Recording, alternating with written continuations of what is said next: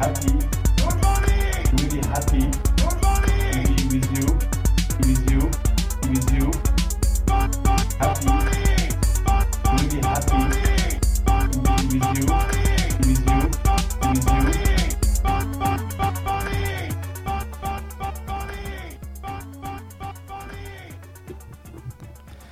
Good morning, bonjour à tous, bienvenue dans le NFT Morning, j'espère que vous allez bien. Nous sommes le mercredi 15 novembre, c'est la 593e room.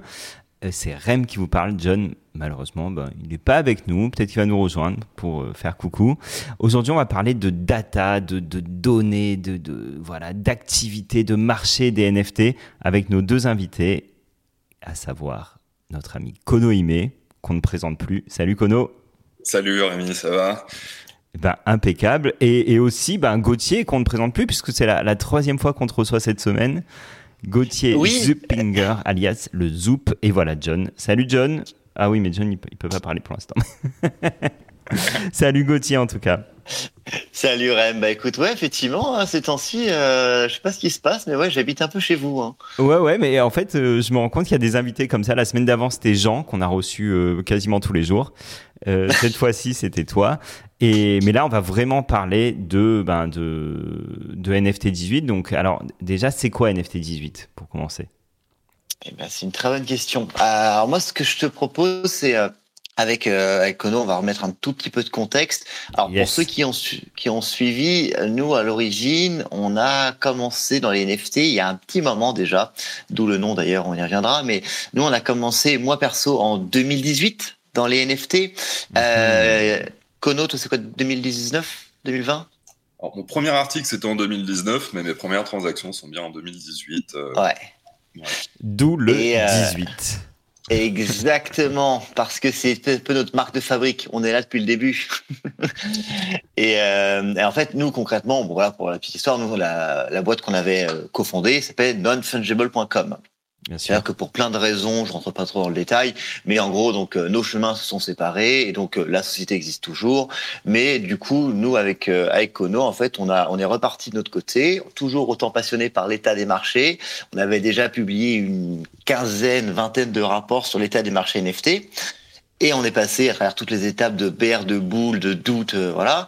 On a survécu à tout ça. Et là, concrètement, on revient avec NFT18, qui n'est ni plus ni moins qu'un cabinet d'analyse des marchés NFT. Donc, ce sera pas un truc incroyable à la nonfungible.com où tu vas avoir... Il y a eu un détail. Il y a eu une petite coupure, mais vas-y, je te laisse continuer. Et tu n'auras pas forcément le détail de toutes les ventes en temps réel de tous les NFT. Par contre, nous, notre boulot, c'est d'analyser ces marchés. En gros, d'aider n'importe qui, que ce soit des médias, des boîtes web 2, même des traders, à comprendre où on en est, de sortir un peu des métriques les plus basiques de « Oh, il y a eu tant de dollars échangés, oh, il y a eu tant de nombre de ventes ». C'est intéressant, mais c'est pas assez. Donc voilà, c'est ça notre mission. D'accord, donc oui, effectivement, nonfungible.com, on avait l'habitude de recevoir Kono pour le rapport trimestriel. Cette fois-ci, c'est un rapport qui sera mensuel, si j'ai bien saisi. Ah, tout à fait. En fait, nous, on va sortir deux types de rapports, qu'on faisait déjà un petit peu d'ailleurs chez Nonfungible, mais en fait, on va avoir le rapport mensuel qui est un peu formaté, tu vas avoir plus ou moins toujours un peu les mêmes métriques, on va en rajouter, mais du coup, c'est un côté un peu overview de ce qui s'est passé sur le mois passé. Et régulièrement, on va essayer tous les mois, mais peut-être que ça tous les 2 mois, de sortir un rapport type focus sur, le wash trading, sur la situation dans l'art, la situation dans un sous-segment comme la photographie, qu'est-ce qui se passe, ou les royalties, des choses vraiment très focus pour sortir un petit peu des métriques classiques et donner aussi une autre perspective à ce qui se passe sur ces marchés-là. Alors c'est génial parce que, alors je sais pas si votre rapport c'est mensuel, donc c'est sur le mois d'octobre, c'est bien ça ? Exactement. Ok. Et il s'est passé pas mal de choses depuis le mois d'octobre sur les marchés.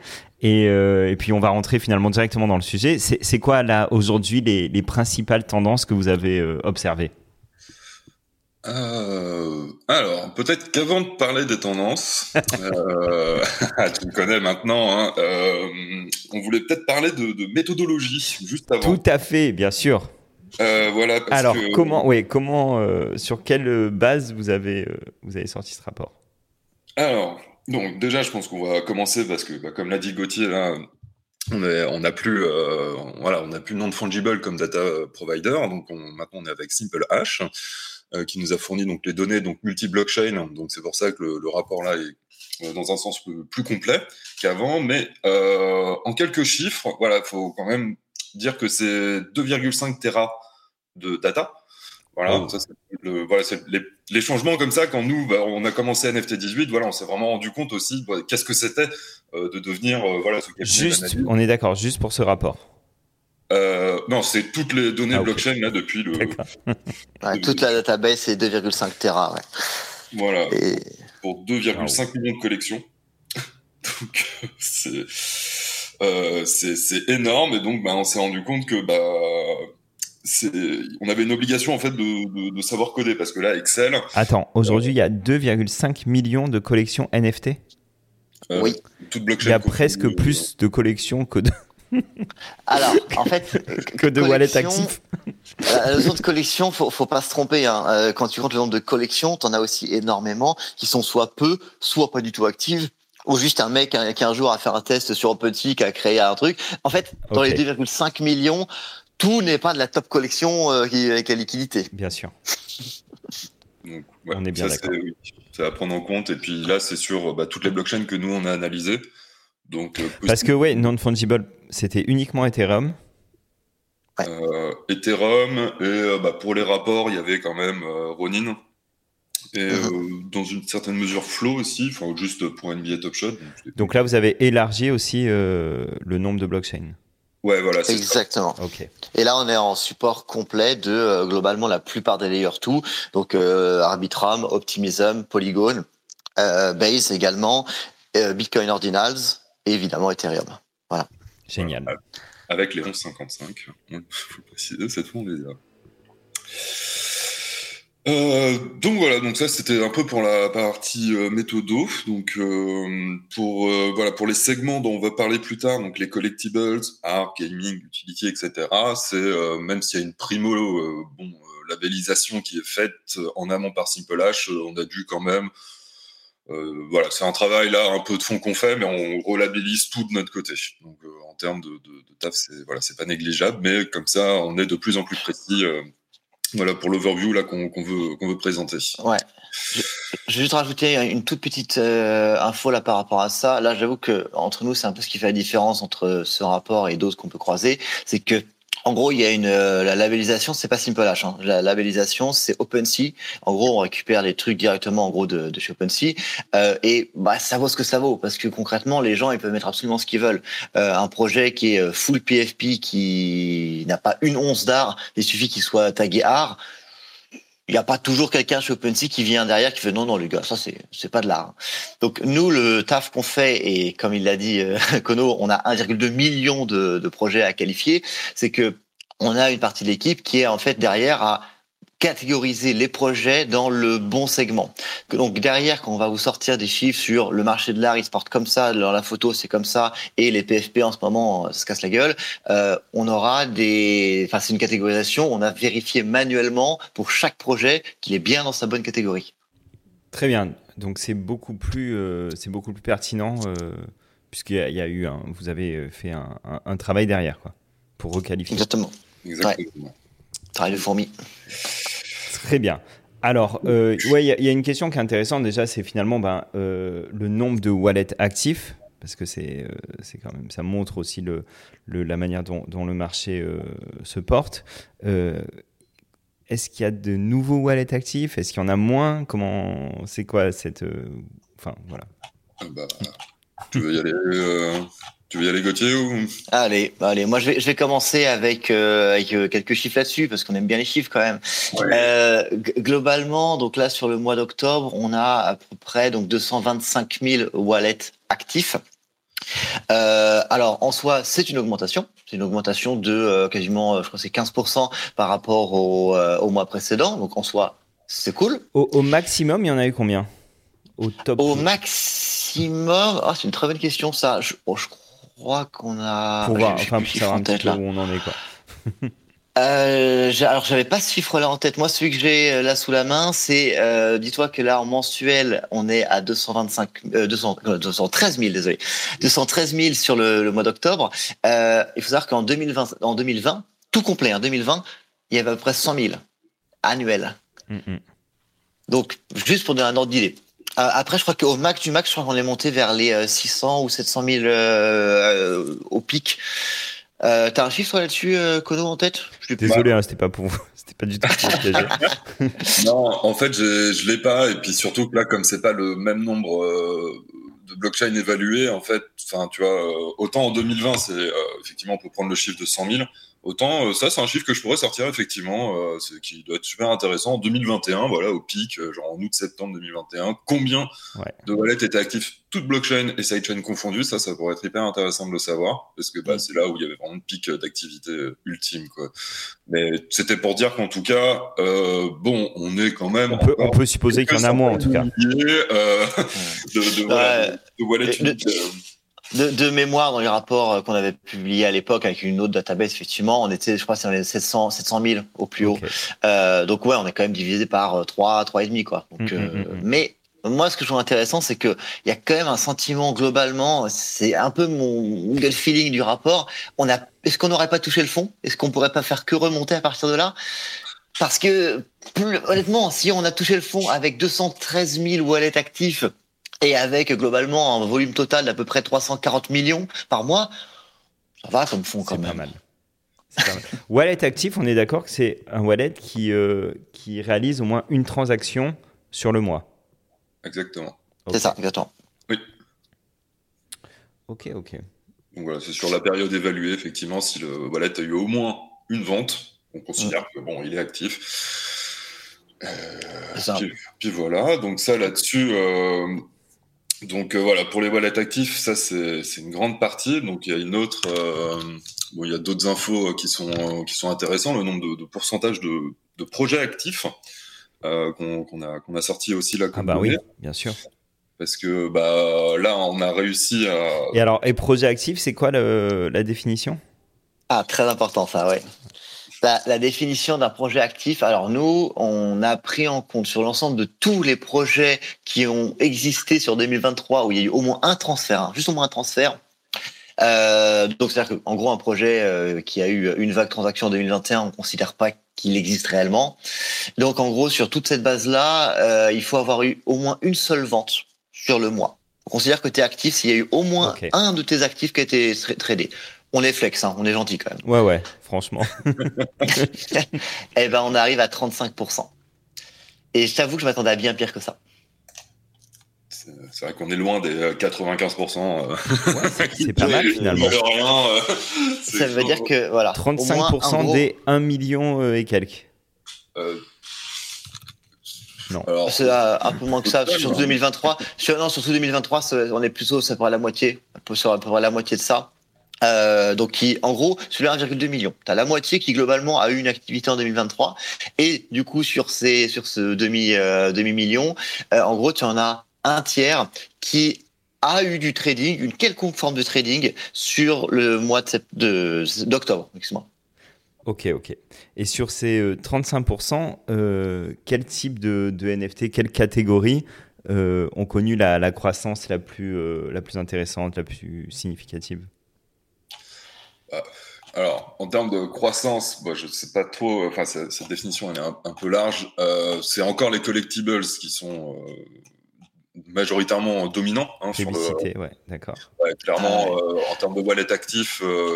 Est-ce qu'il y a un comeback? J'ai l'impression qu'il y a un petit comeback des PFP, tout ça. On va y venir.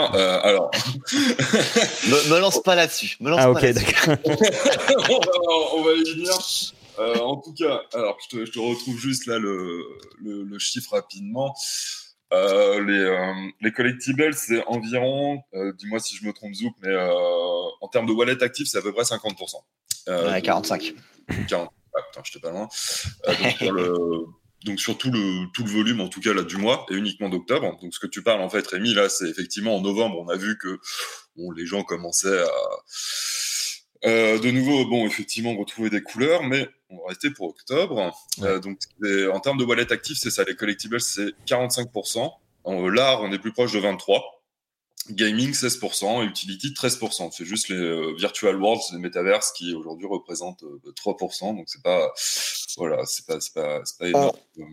Ouais, on va y revenir. La situation des métaverses, c'est un peu particulier en ce moment. Mais, donc, voilà. Particulier et inquiétant pour eux.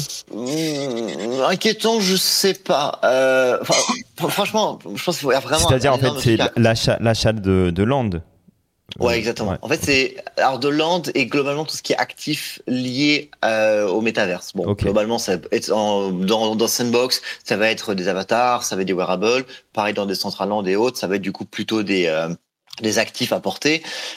Mais en fait, ils ont tellement souffert de l'explosion de la bulle, eux, qu'aujourd'hui encore, je pense qu'ils sont pas totalement remis. Et même si le prix des landes est légèrement remonté, en fait, tous les médias ont tapé à bras raccourcis sur les métaverses. Ils ont regardé, c'est nul, ça marche pas, ça prend pas, c'était une illusion. Et je pense qu'ils ont encore un peu de temps pour s'en remettre de tout ça. Voilà, quand on regarde en fait la distribution en dollars, ça représente genre 1%. Donc par rapport aux collectibles qui représentent encore 79% du volume USD là. Donc après bon, il y a quand même pour mettre donc 79% les collectibles, 1% les métaverses. On a dit le gaming 16%, non. Alors là du coup il y a deux métriques différentes. Les wallets. Donc en gros sur les wallets tu vas avoir donc en gros collectibles 45 et bon après t'as les autres qui se partagent. En termes de dollars, là les collectibles ils dominent 80% et t'as vraiment 20% c'est le reste du monde et c'est en termes de dollars échangés où les métavers c'est 1%. Ouais. Et l'art dans tout ça parce que c'est vrai qu'on aime bien parler d'art. Alors, en octobre, de mémoire, il y a quand même Snowfro qui a fait son drop, qui avait bien marché. Il y a eu des petits trucs par-ci par-là. Effectivement. Donc son drop, donc les 3 slash by Snowfro. Je ne sais pas s'il y a un nom plus. Ouais, c'est bien. On va l'appeler comme ça. Mais oui, celui-là, il a fait partie effectivement de nos notable drops dans notre rapport, puisque effectivement ça a été quand même 2000 NFT vendus et avec un marché secondaire assez conséquent, donc il est monté effectivement dans notre notable sales du mois, donc effectivement ça c'était, mais bon d'un point de vue plus global, l'art représente donc 7% du volume USD, par contre quand même 23% des wallets actifs, donc unique. Ok. Donc c'est l'art, là j'ai l'impression, il faudra que je compare en fait avec pareil comme d'hab les mois précédents, que ça se maintient, voire effectivement ça en progression en tout cas sur le marché par rapport aux collectibles qui sont en train de perdre sur un point de vue des wallets uniques, les wallets actifs. L'art est en train de gratter effectivement là sa petite place. Complètement. Honnêtement, c'est un segment qui est assez particulier, l'art, qui se comporte pas du tout comme les autres, parce que la typologie d'acteurs est très différente. Là, alors pas tous, mais il y a une bonne partie des collectionneurs, des gros acheteurs d'art, qui n'ont pas ce phénomène un peu de FOMO, de faut absolument acheter, faut absolument revendre. Oh mon Dieu, il y a moins de paper hands au final dans l'art que dans d'autres segments. Du coup, on a ce truc où même si la valeur baisse, il y a tellement de gros collectionneurs ou de personnes qui sont habituées au marché de l'art traditionnel qui disent c'est pas grave, je vais attendre 6 mois, 1 an, qu'est-ce que c'est dans l'art. Donc on a moins ce truc, au final on va perdre en liquidité, l'art va juste moins circuler, mais il y a moins ce phénomène de pump and dump où d'un coup t'as tout Xcopy qui va s'effondrer, qui va tomber à $50 parce que globalement il y a eu un mouvement de panique sur les marchés. Ça tu l'auras sur le collectible. Ok, j'essaye de visualiser. Ah vas-y, excuse-moi, désolé. Non, alors juste, il y a quand on a fait la room de lundi avec toi, Zoup, pour nous teaser le rapport, tu nous avais donné 2 chiffres, la bonne et la mauvaise nouvelle, je crois. Je m'en souviens. Ce serait intéressant d'en reparler en fait. Si tu peux déjà nous redonner ces 2 chiffres. Bien sûr. Alors les 2 chiffres. Donc en gros c'était la bonne nouvelle, c'était donc à peu près plus 15% en termes de nombre de wallets et nombre de ventes donc sur le mois d'octobre. Donc, on a quand même une hausse plutôt intéressante de 2 métriques clés. Et à côté de ça, la mauvaise nouvelle, c'était en termes de volume de dollars perdus à la revente de NFT. Et le volume perdu, il est de 100 millions de dollars sur un seul mois, donc le mois d'octobre. Donc, pour schématiser un peu, les marchés remontent un petit peu et finalement, les holders se disent, quitte à perdre, autant minimiser, couper les pertes un maximum. C'est ça. En fait, ça, pour le coup, c'est un métrique à augmenter, la perte, ce qui pourrait me sembler surprenant. Il y a plus de pertes qu'avant. En gros, le mois d'avant, c'était dans les 85 millions. Là, on est dans les 100 millions. Donc, moi, ce que je lis là-dedans, c'est que on a une forme d'acceptation de la perte. Est-ce que c'est pas une démission aussi? C'est-à-dire, alors ça, je prends mes profits et je me casse, quoi. Alors là, c'est plutôt je prends mes pertes et je me casse. Ouais. Mais oui, mais je prends ce que j'ai à prendre. Oui, t'as raison. J'aurais plutôt ça dans le ah bah tiens, ça c'est en train de remonter un peu. Moi les collectibles, ma PFP, j'ai toujours su peut-être que dans le fond, elle valait rien. Ça valait pas grand-chose. Donc là, en fait, si je peux en tirer 100, 200 et même dans le meilleur des cas peut-être $500. Je prends quoi. Donc après, là, je crois que c'est surtout les Bored Ape. Donc bon, j'ai cité quelques petits exemples, mais non, les pertes là, elles sont assez conséquentes. Donc je pense pas que c'est une capitulation. Est-ce que vous avez un exemple vraiment d'une transaction où le gars il a perdu, je sais pas. Oui, je crois. Ouais. Alors là, mais je ne sais même plus d'où est de la tête. Il y en a à l'appel. Hein. On a le ratio là du nombre de ventes à profit versus le nombre de ventes à perte. Et concrètement, aujourd'hui, en fait, depuis mai 2022, il y a plus de pertes que de profits. Tout court. On n'est jamais repassé au-dessus de ce niveau-là depuis mai 2022. Pour quelques chiffres, la collection, par exemple, la D-Gods.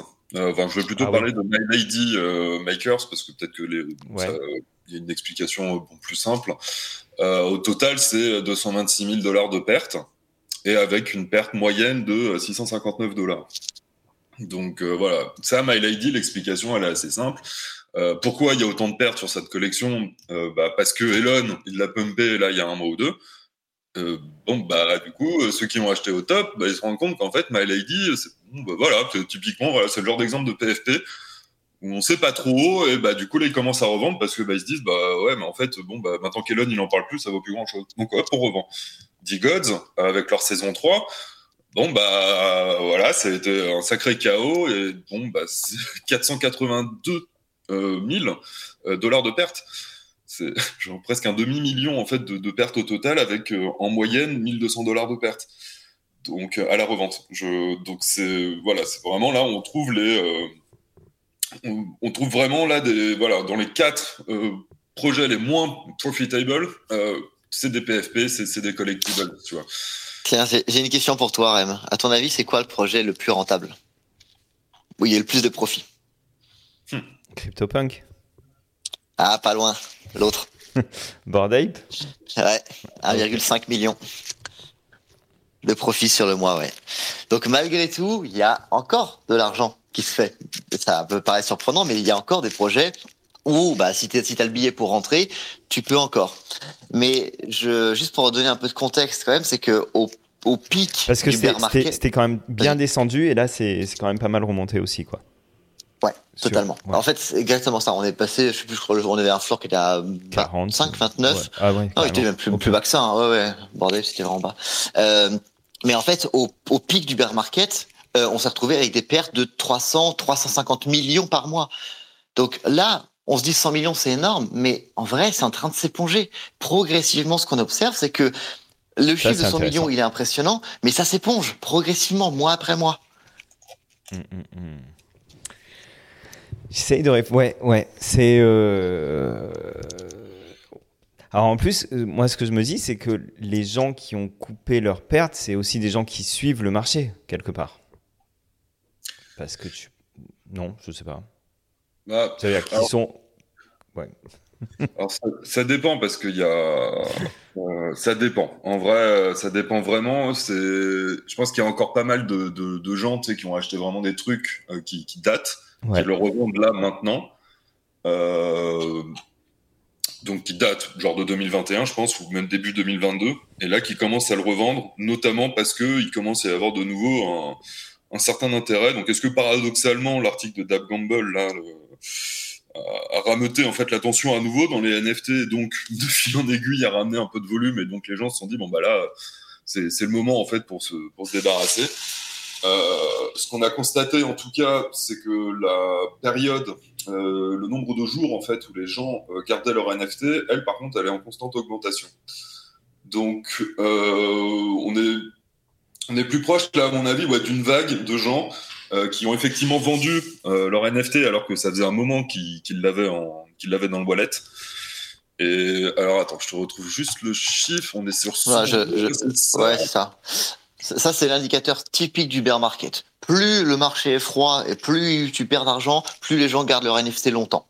Ah ben oui. Ultra bien sûr. classique. Ouais. Quand c'était méga chaud, on était dans les 20-25 jours. Là, on est pas loin des 100 jours. Donc en gros, les gens gardent un NFT en moyenne 3 mois avant de le revendre en ce moment. Voilà, donc c'est pour ça là, comme cette période augmente, nous c'est un peu bon, c'est un peu ce qu'on s'est dit, c'est que là comme c'est plus liquide, par vague, je pense que les gens effectivement reviennent, et ça fait un moment qu'ils l'avaient déjà dans leur wallet, donc bah là ça faisait déjà 3 mois qu'ils l'avaient, ils commencent à le revendre, sachant que c'est une moyenne, hein, donc voilà pour répondre à ta question, on pense que c'est surtout ça. Donc par vague, les gens reviennent et soit ils décident de garder donc très longtemps, de plus en plus longtemps parce qu'ils se disent bon autant garder le temps que tout remonte. Soit il y a les traders qui eux sont toujours là, mais pour l'instant c'est toujours aussi difficile de se faire des profits. Ça n'a pas effectivement beaucoup bougé depuis le début pour nous du beer. Juin 2022, ouais, c'est ça comme t'as dit, la Zouk. Ouais. Ok. Alors on a parlé du drop de Snowfro qui a bien fonctionné. Est-ce qu'il y a d'autres projets ou des nouveaux projets qui ont attiré votre attention? Alors, il y a 4 drops qu'on a repérés comme étant des drops qu'on dit notables. Alors, je tiens à préciser que notables, ça veut pas dire que c'est genre les meilleurs, les plus grands, les plus forts, c'est que on a trouvé qu'ils étaient intéressants pour une raison ou une autre. Ok. Ouais, parce que je veux pas qu'on se fasse attaquer là-dessus. Donc non, il y en a un qui moi, j'avais regardé d'assez près, c'était Michelin. Ouais, bien sûr. Michelin, moi pour 2 raisons. Le premier, c'est que déjà on s'attendait pas forcément à voir Michelin débarquer dans les NFT tout court. De 2, surtout pas dans un bear market, et surtout pas avec un volume pareil. En fait, ils avaient tous les codes de Michelin, mais qu'est-ce que vous faites là? De quand même, ça paye 5000 les gars, vous êtes sûrs là de ce que vous faites? Et au final, ce que j'ai trouvé super intéressant, c'est que le jeu, ils ont plutôt bien réussi dans l'absolu. Ils ont tout sold out? Non. Ah. Alors justement, en fait, c'est drôle parce que du coup, il y a le marketing. Parce que c'est marrant, parce qu'il y a un second marché qui est actif quand même. Ah ouais, non, ils ont bien performé, ils ont fait un marketing de ouf disant qu'ils avaient cartonné. Je crois que c'est un truc qu'on a posté hier sur Twitter. En gros, ils ont cut le supply par 2 et cut le prix par 2. Ah ok. Donc ils ont fait dans l'absolu un quart de ce qu'ils voulaient. Mais ils ont quand même réussi à vendre 2500 à peu près NFT je crois que c'est 0,05. Ouais, pas mal. Voilà, c'est pas mal. C'est aujourd'hui, pour le marché, c'est une super perf. Et c'est monté de mémoire, ça a dû monter à 0,15. Quelque chose comme ça. C'est un petit x3, c'est joli. Ouais. Hein. Ouais, là, c'est redescendu, mais bon, au max, c'était... il me semble en tout cas que c'était monté à ça. Au moment du Grand Prix d'Espagne, je crois, il y avait... Ah bah oui, ouais. magique. Intéressant. Et donc, les autres drops notables? Alors c'est surtout sur le volume qu'on s'est concentré pour les autres, si je dis pas de bêtises, parce que moi, je les connaissais pas, hein, voilà. Je les ai découverts. On les découvre, ouais, d'accord. En Conviction quand même. Hein. Conviction Scroll, donc pareil, ils ont vendu la moitié du supply qu'ils voulaient, mais ça, je connaissais pas ce projet, donc ça ressemble un peu à Azuki, mais c'est pas Azuki, c'est des scrolls qui te permettent d'avoir Des PFP. Ouais, c'est ça, c'est des PFP, mais bon, le projet date un petit peu, était lancé déjà un petit peu avant, et là, ils ont sorti ça pour avoir, du coup, pour relancer leur projet. Donc, ça a plutôt bien marché, hein, puisqu'ils ont quand même vendu 2500 NFT quasiment. Ouais. Donc ça, voilà, c'est la collection un peu surprise qui est arrivée, parce que moi, je ne connaissais pas du tout. Bah c'est ça. En fait, on les a pas vus venir eux, parce que de la même manière, un peu comme Michelin, il y a ce truc de, ils ont un peu tous les codes des PFP qui cartonnaient en pic de bull market, et là du coup, t'as ce truc-là qui débarque. Alors c'est drôle parce qu'ils avaient annoncé, quand tu reprends, c'est marqué nulle part, mais dans l'historique de leur Twitter, tu vois que t'as une jolie image qui dit attention, 10 000 NFT en vente. Bon, après, c'est 4000 NFT en vente. Bon, finalement, on a vendu 2500. Bon. Et en vrai, la commu est là, ça marche plutôt bien. C'est vrai que l'art est joli. Par contre, en vrai, tu regardes le projet de près ou de loin, c'est un des PFP comme on les avait à l'époque, quoi. C'est ça, c'est vraiment pour une création communautaire, et on attend de voir ce qu'ils vont faire avec cette communauté. Mais voilà.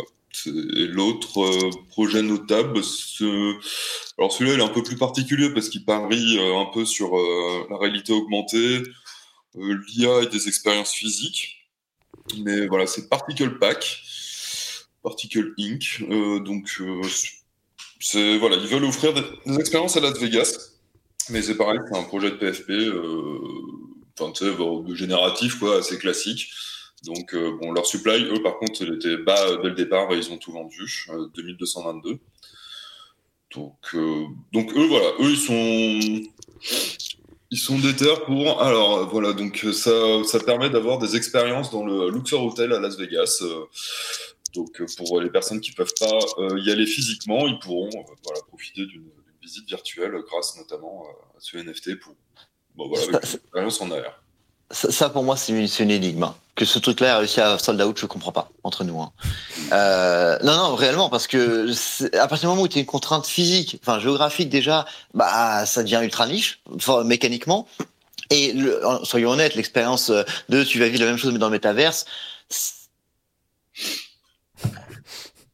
Ouais, c'est énigmatique. Ok, c'est. Donc, voilà.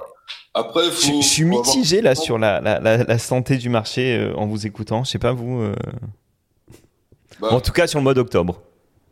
Sur le mois d'octobre, en fait, ce que j'ai remarqué, c'est une tendance ce qu'on a remarqué, pardon, c'est une tendance qui dure déjà depuis quelques mois. Les attentes des utilisateurs sont très hautes et l'erreur n'est pas permise. Une erreur de com, une erreur stratégique. Mais de ce que je comprends déjà, il y a quasiment plus aucun drop qui sold out en fait. Avec des supplies très hauts. Oui, voilà, pardon. Non. En fait, c'est ça. Tu vois, par exemple, Snowfro, 2000, il a tout vendu. En fait, tu vois, c'est vraiment ça. Mais son exécution était impeccable. Donc, du coup, les 2000 se sont vendus. Après, esthétiquement, bon, c'est pas... Voilà.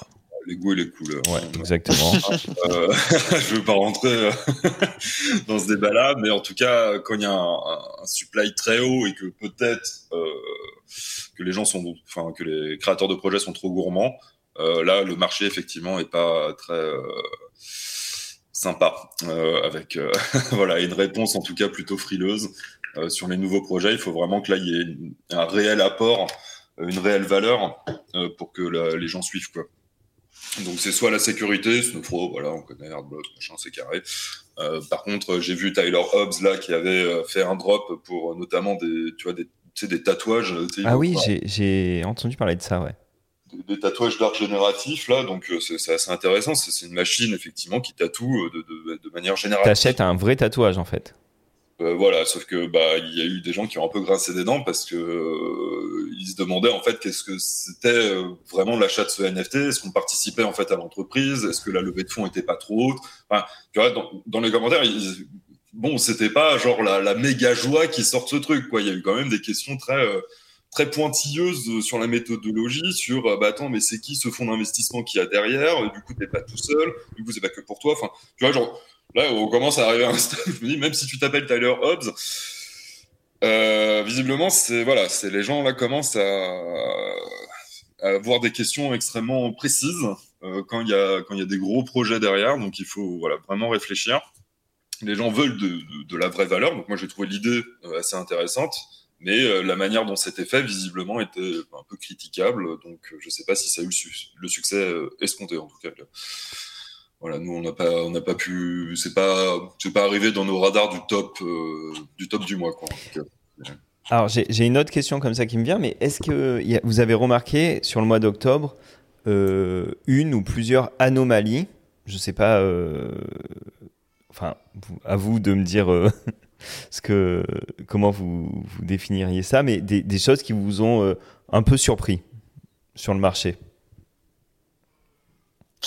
Alors, moi, oui, j'ai un premier Par truc. exemple, un wallet qui rachète 50 Bored Ape en 1 heure, des choses comme ça.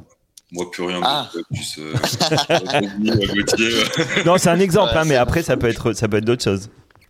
Alors moi j'ai un truc un peu macro. Après, si on rentrera plus dans le détail, moi j'ai un truc un peu macro qui m'a surpris, c'est que on a observé. Alors je sais d'ailleurs il y a d'autres rapports avec des chiffres un peu divergents, mais nous on a observé un volume qui globalement se stabilise. Du coup, je te dis à 340 millions de dollars à peu près, Ouais. alors qu'on a plus de ventes, plus de wallets. On a un mood qui est un peu meilleur. On a eu quand même un bon petit pump des cryptos à côté. Et on a un volume de dollars qui, lui, pour le coup, a pas trop bougé. Du coup, j'avoue que j'ai eu ce truc de, tiens, c'est bizarre. Ça veut dire que on s'attendait. septembre, on a eu 340, août, on a eu 340, c'est ça? En gros, À peu près. septembre, octobre, on a eu à peu près pareil, ouais. Août, j'ai plus le chiffre, mais septembre, octobre, on a eu à peu près le même volume. Et tu dis, bah, c'est bizarre parce que quand même, fin octobre, ça a quand même bien bougé. Les gens étaient plutôt chauds. On a un Ether qui nous a fait des folies. Enfin, ça va, quoi. Ouais. Et non, pas encore. Alors, en termes de quand même. Mais alors, tu l'analyses comment? Vas-y, je vais te finir. Alors, Désolé. non, mais mon diagnostic, moi, là-dessus, c'est que, au final, il y a une espèce d'inertie. En fait, c'est pas parce qu'on a plus de gens qui arrivent que forcément ça va augmenter le volume de dollars. Donc, en gros, mon sentiment, c'est que même si on a des wallets qui reviennent ou des nouveaux wallets qui arrivent, tu vas avoir en fait des paniers moyens qui vont être plus petits. T'as aussi du coup cette vente à perte qui a tendance un peu à ramasser le volume de dollars vers le bas. Donc au final, même si tu sens un engouement, en gros tu vois, j'ai cette image, désolé pour le truc, c'est un peu débile, mais un peu t'as l'écosystème qui s'ébroue, t'as tout qui commence à gigoter un petit peu. C'est pas pour autant que ça se met à courir. Mais tu sens que ça commence à gigoter, quoi. Et je pense que c'est ce truc où plus de personnes, globalement plus de ventes, il y a des effets d'annonce un peu dans tous les sens, mais il y a une inertie avant que tu aies un volume qui reparte vraiment à la hausse. Ouais, le point qui m'a marqué, pour compléter un peu peut-être Ouais, ce que bien sûr. dit, Gauthier, c'est la Chine qui a levé son interdiction en fait des NFT.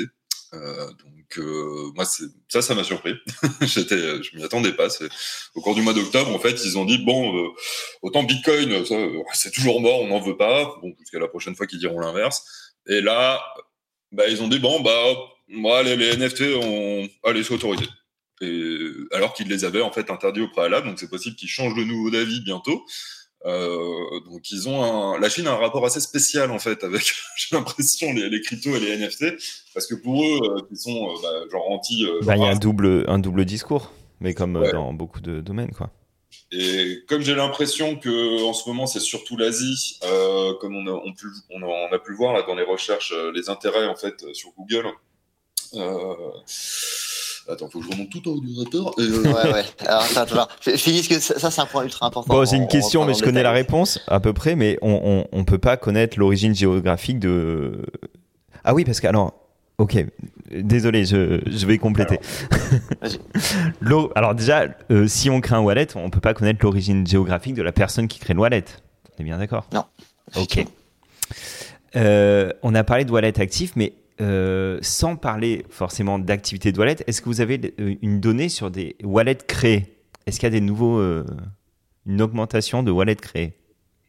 Alors ça c'est pareil, alors, quand tu crées ton wallet, il n'y a pas de transaction tu vois qui est effectuée sur la chaîne, donc en fait ce qu'on peut savoir c'est les wallets actifs parce qu'ils font des transactions ou ils font des transferts, donc quelque part une transaction. Par contre s'ils font juste créer un wallet, ça rentre pas. Ça, c'est Consensus ou d'autres, tu vois, wallet providers qui vont pouvoir te donner cette info, y compris d'ailleurs avec MetaMask, par exemple, je sais qu'ils récupèrent les adresses IP.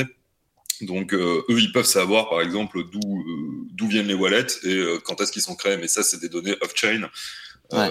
Nous là, avec nos données, on peut pas le savoir. Donc, c'est pour ça qu'on regarde plutôt les Google Trends par pays. Ah. Et, Alors, excuse-moi, juste, il y a un truc qu'on peut avoir et qu'on avait d'ailleurs déjà mis dans un rapport précédent, c'est combien de wallets, en gros déjà existants, ont interagi pour la première fois avec des NFT. Ah oui. Ça, j'avoue qu'on l'a pas mis dans ce rapport, mais clairement, on va le rajouter dans les prochains. Ok. Ouais. Bon, on a tous vu, en tout cas, ceux qui sont un peu dans ce marché-là, le mois de novembre risque d'être un peu différent. Les chiffres, en tout cas, risquent d'être un peu différents de ceux du mois d'octobre. C'est quoi pour vous les tendances pour les prochains mois? C'est un peu compliqué, mais bon. Au vu de la data, en tout cas. Est-ce que par exemple, ça allait mieux fin octobre que début octobre, par exemple? Globalement, oui. Oui, globalement. Alors, ça dépend des métriques. En fait, tu vois, regarde, le problème qu'on a, c'est que on a déjà cet article de qualité là de Dab Gamble qui a quand même fait beaucoup de mal aux NFT. Et surtout, et là, pour le coup, j'ai un vrai message à faire passer à tout le monde, c'est que on a aussi des médias qui se sont empressés de relayer cette info. Rappelle-nous quand même pour ceux qui n'ont pas. Ah oui, excuse-moi. Ouais, qui n'ont pas la référence. Excuse-moi. En fait, donc en gros, il y a une pseudo-analyse, je l'appelle comme ça, qui a été publiée par un site relativement inconnu qui s'appelle Dab Gamble, qui annonçait que 95% des NFT n'avaient aucune valeur. Ouais. Voilà. Donc, alors, la méthode est très discutable, le dataset, plein de choses sont assez discutables, mais la conclusion, c'était ça. Et du coup, comme c'était exactement dans l'air du temps et ce que les médias avaient envie de relayer sur les NFT, tout le monde s'empressait de le relayer. Mais vraiment, jusqu'à du Forbes et autres, aucun problème. Donc, nous, du coup, on a un chiffre très concret, c'est que en termes de volume de recherche NFT avant et après, on est à moins 7%. Donc, les gens ont perdu globalement un peu d'intérêt après cette annonce. Donc, est-ce que les NFT allaient mieux à la fin du mois? Oui et non. Disons que je pense que le mainstream se dit « Oh bah oui, c'est bon, c'est mort et enterré ». Par contre, je pense que la communauté qui est dedans, qui vit une réalité qui est totalement différente de 95% des NFT sont morts, eux, en fait, ils ont vu l'article, ils ont fait « Tiens, c'est marrant », ils sont passés à autre chose. Et eux, pour le coup, ils voient qu'il y a des mécaniques et des dynamiques de fond dans le marché NFT qui font que on est globalement en train de repartir. Donc moi, j'ai le sentiment qu'on a touché le bottom et qu'on fait que remonter. Voilà. Alors ok, j'ai pas envie de lancer un débat, mais moins 7%, comment vous arrivez à ce chiffre-là? Volume de recherche Google. Ok. En fait, le volume de recherche sur tout ce qui est thématique NFT, en fait là pour le coup c'est rendu Google Trends. Donc là c'est pas des data on-chain, mais juste je suis capable de dire que entre avant l'article et après l'article, le volume a baissé de temps. Je le mets en commentaire. L'intérêt global, là, je crois que c'est de ça dont tu parles. Tu vois, on voit un pic effectivement là le 24 septembre et c'est la date de publication. Oui, mais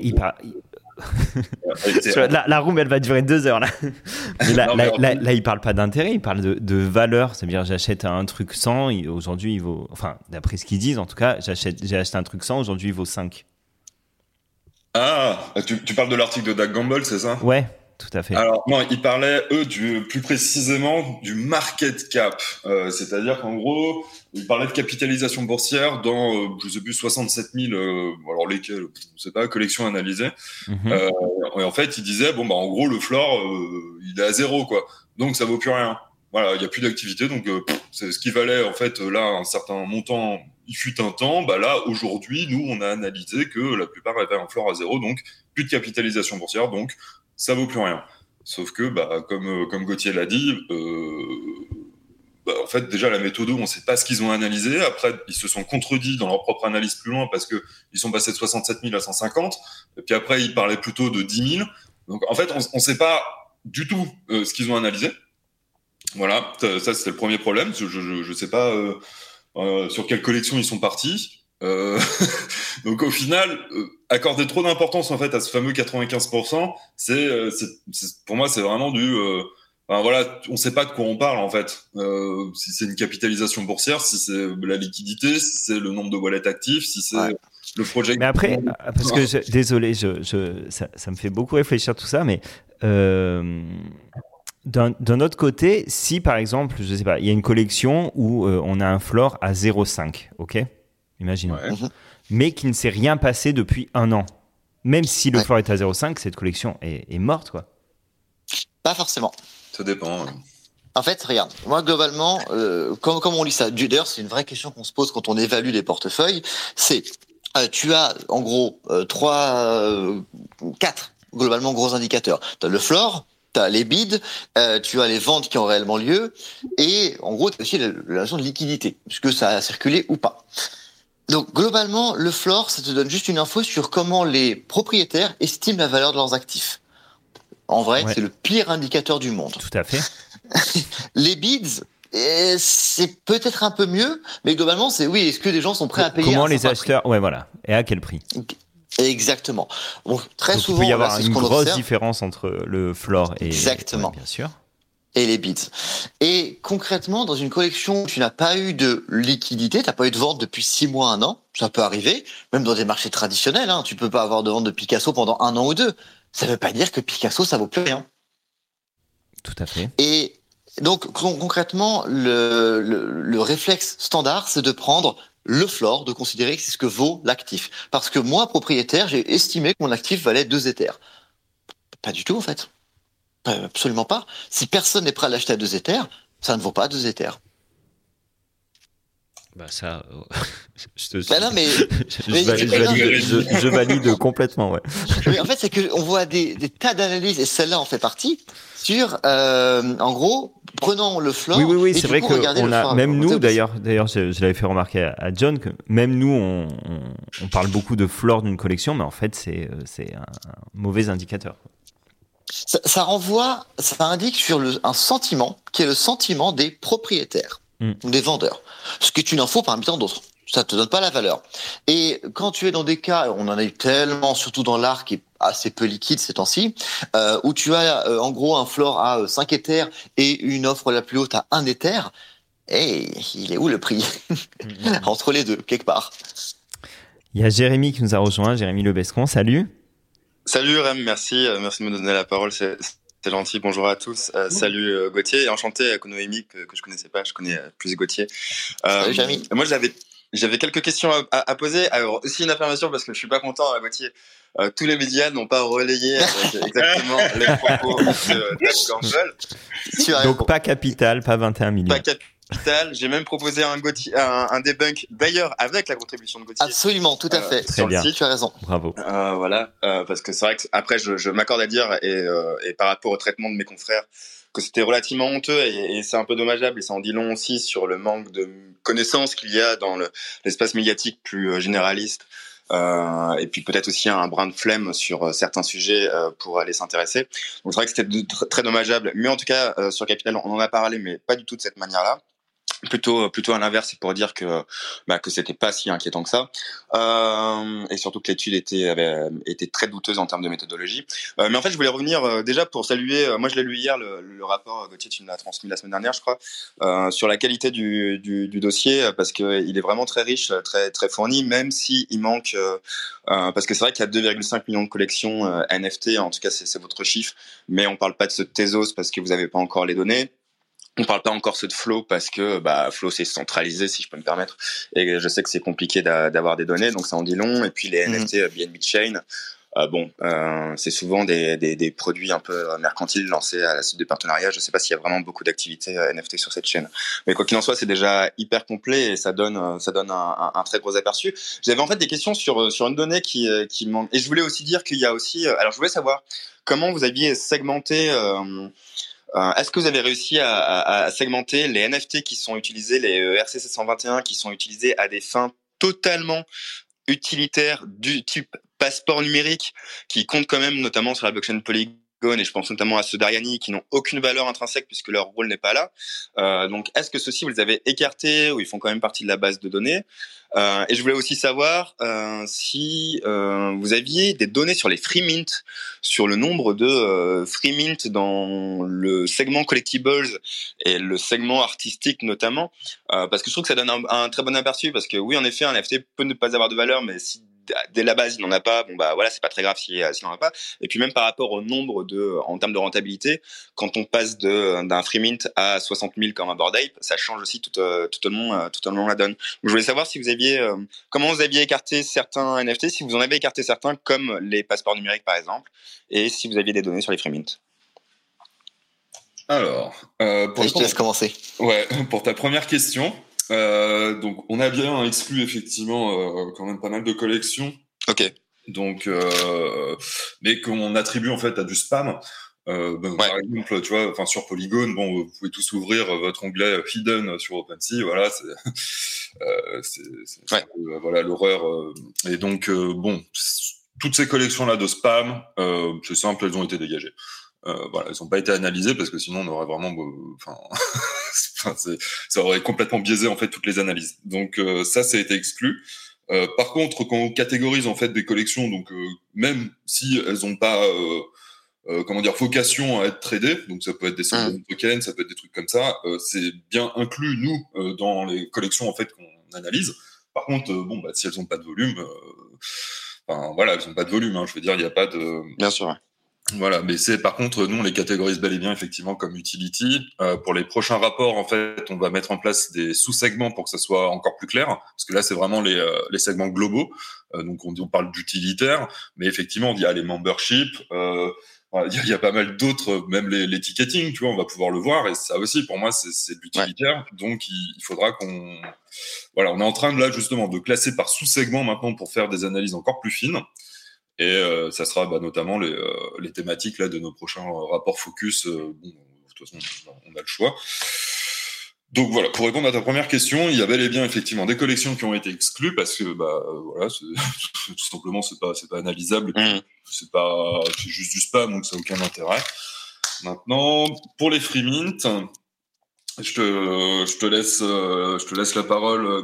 Mais alors, pour les free mint, alors je t'avoue que du coup tu mets un peu le couteau dans la plaie, hein, je vais pas te mentir, parce que c'était un des métriques qu'on avait concrètement envie d'intégrer, qui était en fait sur le supply et la liquidité, et évidemment ça aurait pris en compte donc tout ce qui n'a pas été vendu aurait quand même été identifié sur le volume en fait total de NFT. On a eu une problématique technique ultra simple sur ce premier rapport.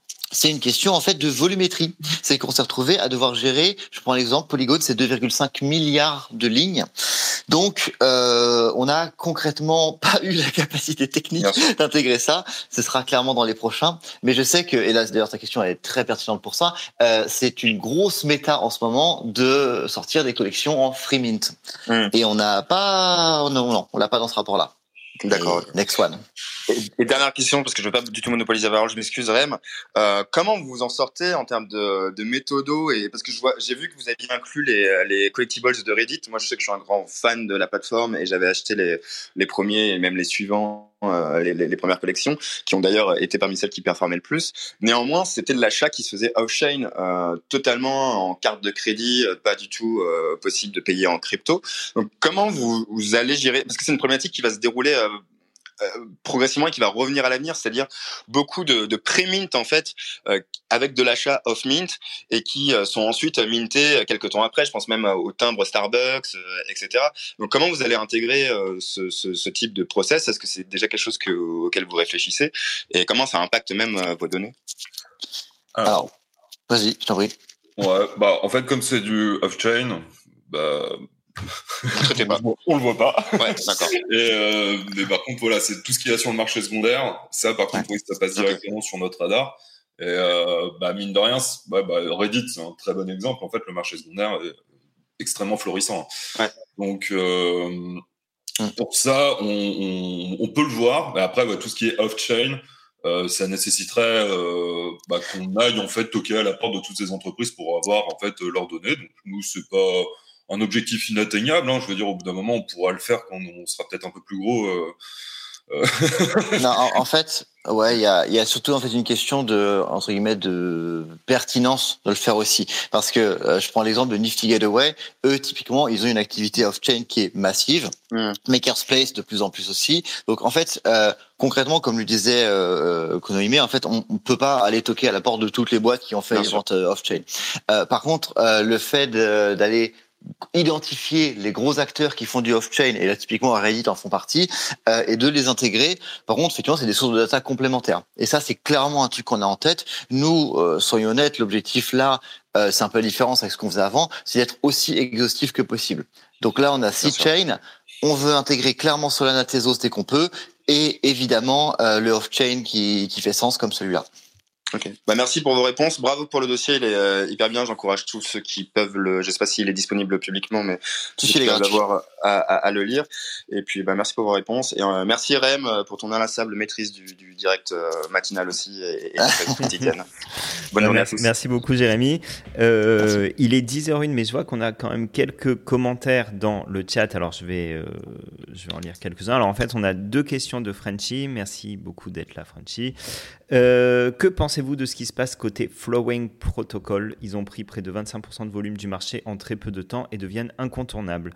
Et aussi, donc deuxième question, l'impact du airdrop de Blur qui arrive le 20 novembre selon vous? Dump massif du fait de la disparition des bids ou airdrop qui amène de la liquidité?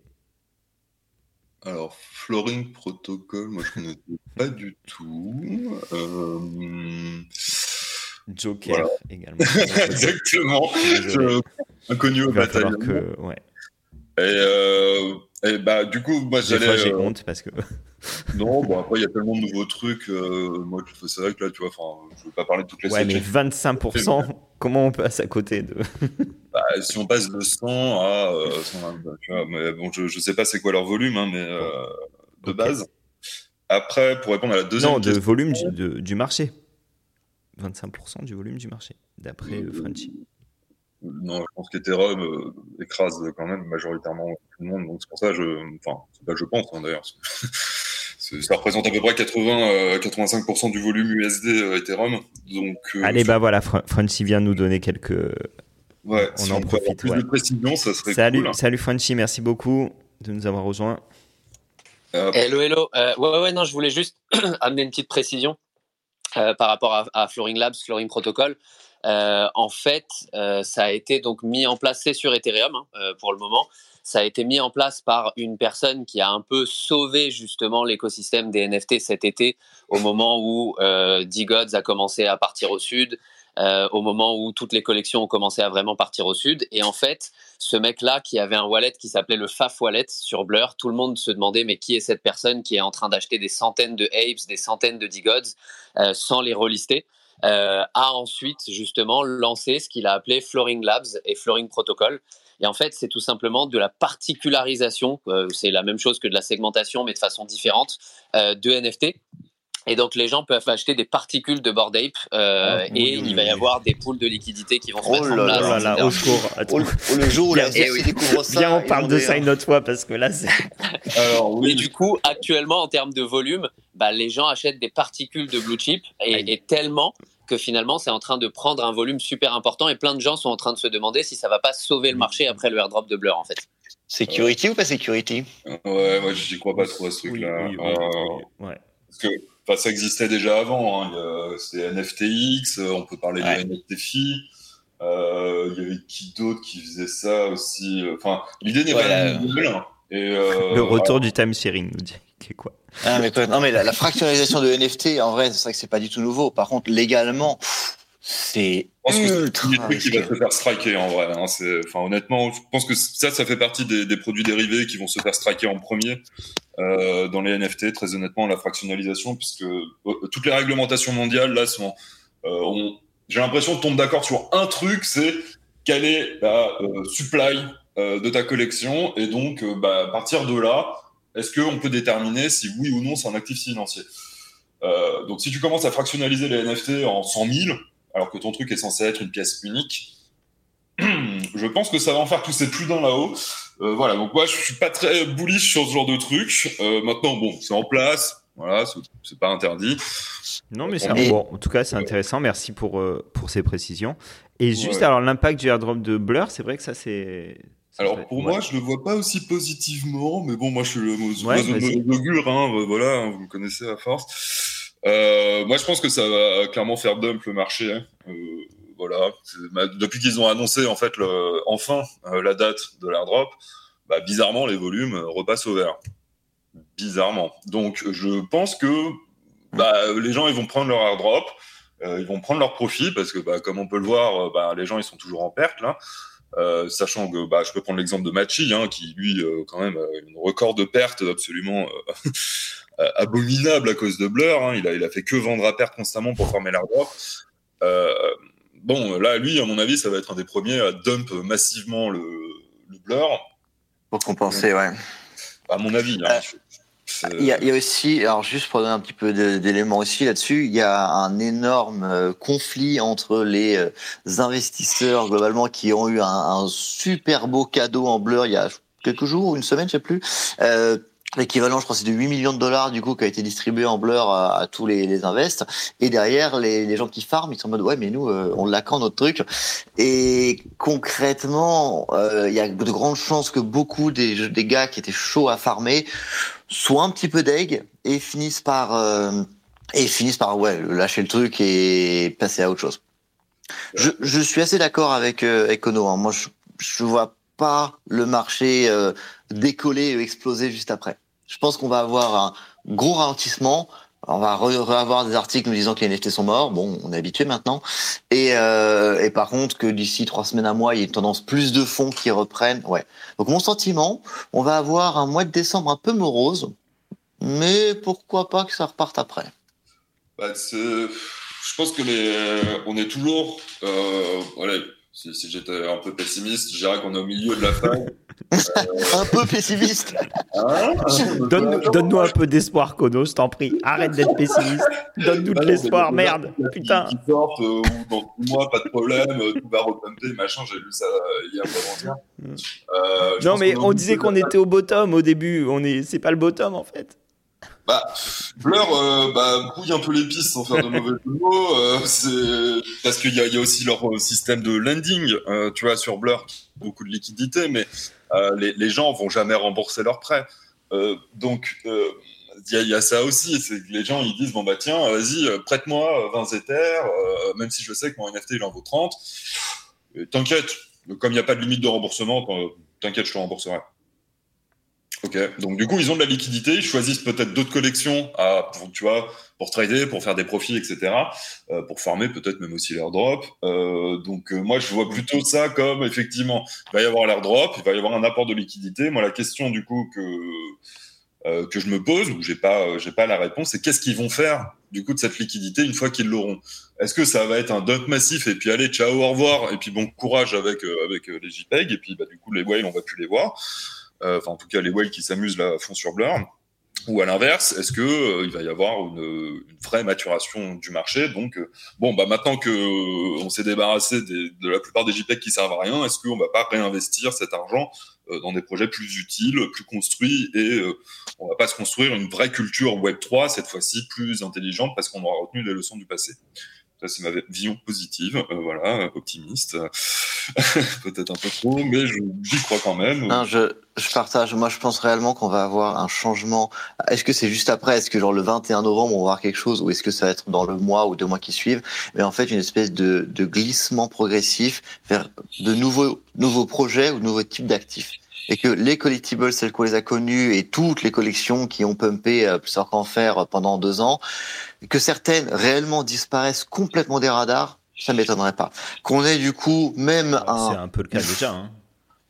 Ouais, mais certains qui vraiment disparaissent genre à 100%, où il y a plus du tout de liquidité.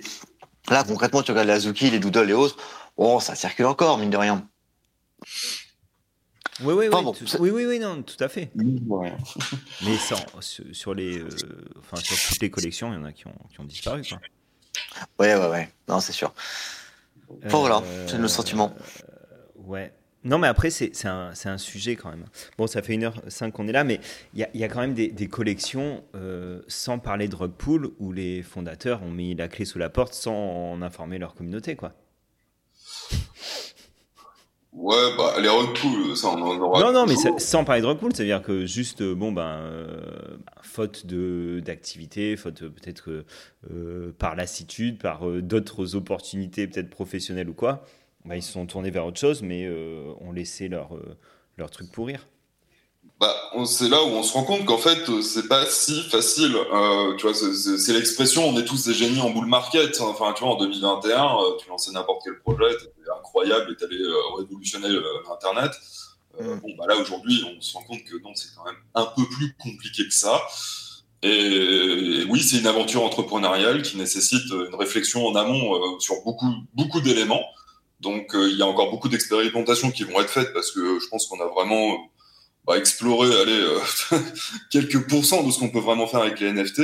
Et surtout, il y a quand même pas mal de NFT qui sont pas faits pour être tradés. C'est ce que tu disais dans l'article de Capital, Zoop. C'est vraiment, dès le départ, voilà, c'est pas fait pour ça. Donc, c'est ça qui est aussi très intéressant. C'est tous les use cases là, qui se développent. Je pense, tu vois, par exemple, au muséum d'art moderne, qui fait des postcards, des cartes postales. Bon, je sais pas si ça a une forte valeur spéculative, ce truc. C'est juste, c'est cool, c'est sympa, tu vois, tu peux pas y être, t'envoies quand même une carte postale, un peu personnalisée, un peu d'art génératif. C'est rigolo. Mais c'est pas fait pour être vendu des millions. Donc, Ouais. Et j'avoue, j'aimerais aussi faire un petit debunking là-dessus. Rem, c'est un sujet dont on avait parlé pendant une conf. C'est à Lisbonne d'ailleurs, si je bête, l'an dernier. En fait, c'est que honnêtement, je pense que c'est un peu facile de dire que c'est en gros la faute des founders qui ont mis la clé sous la porte, c'est qu'en gros les rocks c'était lié à eux. C'est pas pour toi, hein, c'est juste de manière générale, c'est un truc qui revient souvent. Et je pense que en fait, globalement, c'est une erreur ultra collective. En fait, tu as globalement beaucoup d'entrepreneurs qui sont lancés, qui connaissaient rien, et dans le monde des startups, globalement, il y a beaucoup de startups qui s'effondrent. C'est la mécanique assez standard. En plus de ça, tu as des VC qui étaient en mode, attends, tu fais quoi, des NFT? Vas-y, je te file 10 millions. Donc globalement, il y a énormément d'entrepreneurs qui avaient zéro expérience, qui se retrouvaient avec des sommes folles, où les communautés mettaient des sommes folles aussi parce que c'est les NFT, ça va pumper. Face à des entrepreneurs parfois pas compétents, face à un marché ultra volatile, et aussi parce que des fois il y avait juste pas de proposition de valeur et personne ne s'est trop alerté de ça. Et t'as eu des vraies arnaques pures et dures où les gars de base avaient une intention d'arnaquer. Mais t'as beaucoup d'autres facteurs qui font qu'il y a eu des rug pulls progressifs où ça n'a jamais délivré. Et mon sentiment profond, j'ai pas de chiffres, hein, mais mon sentiment profond, c'est que le pourcentage de projets qui ont réellement rug officiellement et qui ont dit désolé les gars, je délivrerai jamais, ciao bonsoir, je vais aux Bahamas, il y en a pas tant que ça en fait. Tout à fait. Non, mais je suis à 1000% d'accord avec toi. Ça, il n'y a pas de problème. Que il y a des milliards de raisons qui font qu'au bout d'un moment, des founders décident d'arrêter un projet. Maintenant, il y a juste un truc, c'est que je me demande si à partir du moment, déjà en termes de loyauté, est-ce que moi je parlais vraiment des projets qui ont disparu un peu du jour au lendemain ou qui ont, comme j'ai dit, qui ont mis la clé sous la porte sans informer leur communauté. C'est surtout ces projets-là qui m'intéressent. Et je me dis, est-ce qu'il n'y a pas non plus quand même déjà une forme de loyauté vis-à-vis de sa communauté à avoir quand on monte un tel projet? Et également, est-ce qu'il n'y a pas non plus une responsabilité à partir du moment où on promet des choses qu'on ne délivre pas, quoi? Je pense que quand tu lances un projet NFT, faut être prêt à s'engager avec ta commu sur 15 ans, quoi. Ouais. C'est peut-être un peu extrême, hein, mais bon, si tu lances une vraie entreprise qui doit avoir, tu vois, des vraies utilités et toujours en gardant en tête que ton NFT, en fait, il va pas disparaître comme ça, sauf si tu l'inclus dans ton smart contract. Mais bon, l'idée de permanence de la donnée, etc. Faut être prêt quand même à te projeter quand même assez loin, sachant qu'on est toujours au début. Donc c'est un pari extrêmement risqué. Donc je sais pas si on peut parler de loyauté, mais faut juste mettre des petits warnings quand même, voire des gros warnings en disant moi voilà, j'ai envie de faire un pari risqué, j'ai envie de me lancer là-dedans et ça va réussir. Par contre, effectivement, enfin les gens qui considèrent ça comme une levée de fonds initiale, quand ils achètent le NFT, tu vois, à la vente primaire, à mon avis, il y en a encore pas mal qui pensent qu'effectivement c'est une projection extrêmement long terme, sauf s'il y a quasiment rien en fait en termes d'utilité. Oui, la loyauté, si elle est plus spéculative, c'est assez limitant, tu vois, en termes de. En fait, c'est ultra intéressant parce que ça met vraiment en perspective la proposition de valeur qui est vos NFT dans la blockchain pour toujours, machin, ce qui est techniquement vrai. Et du coup, tu as une espèce de cristallisation sur la tech qui te garantit tout, qui est absolument le Graal. Et on oublie presque un tout petit peu qu'à côté, tu as des humains. Que ces humains, ils peuvent changer d'avis, ils peuvent changer de stratégie et ils peuvent techniquement abandonner le projet. Donc oui, ton NFT sera à vie, sera blockchain. Mais c'est pas si important au final. Ce qui est important, c'est est-ce que l'équipe derrière les humains vont, eux, à vie, garder cette vision et soutenir ce pourquoi tu as mis des thunes. Et ça, c'est moins sûr. Excellent. Vous faites quoi le mois prochain? On se publie un rapport, je crois. Alors, le mois prochain, mois de décembre, on peut faire un petit fin décembre, un petit bilan tous ensemble. Pas de souci. Nous, dans 15 jours, du coup, là, on a le nouveau rapport sur le mois de novembre qui sort. Donc, vous bossez déjà dessus, je suppose. On a commencé, ouais. Ça se prépare, hein, la data. Hein, Excellent. Merci beaucoup, vraiment. On parlera un peu plus de NFT18, vraiment, la prochaine fois. C'est-à-dire, l'entreprise NFT18, pas forcément que le rapport. Et donc, merci Kono Ime, merci à toi Gauthier Zoup. Bon, appelle-moi comme tu veux. Ouais, je sais, j'ai bugué un peu. Merci Jérémy, merci Frenchy pour votre intervention et puis merci à tous qui étaient là présents et toutes les personnes qui vont nous écouter en replay. Demain, on reçoit la Française des Jeux et BEM Builders, voilà, pour le FDJ Land. Merci à tous et good morning! Good morning! Happy. Good morning! Really happy.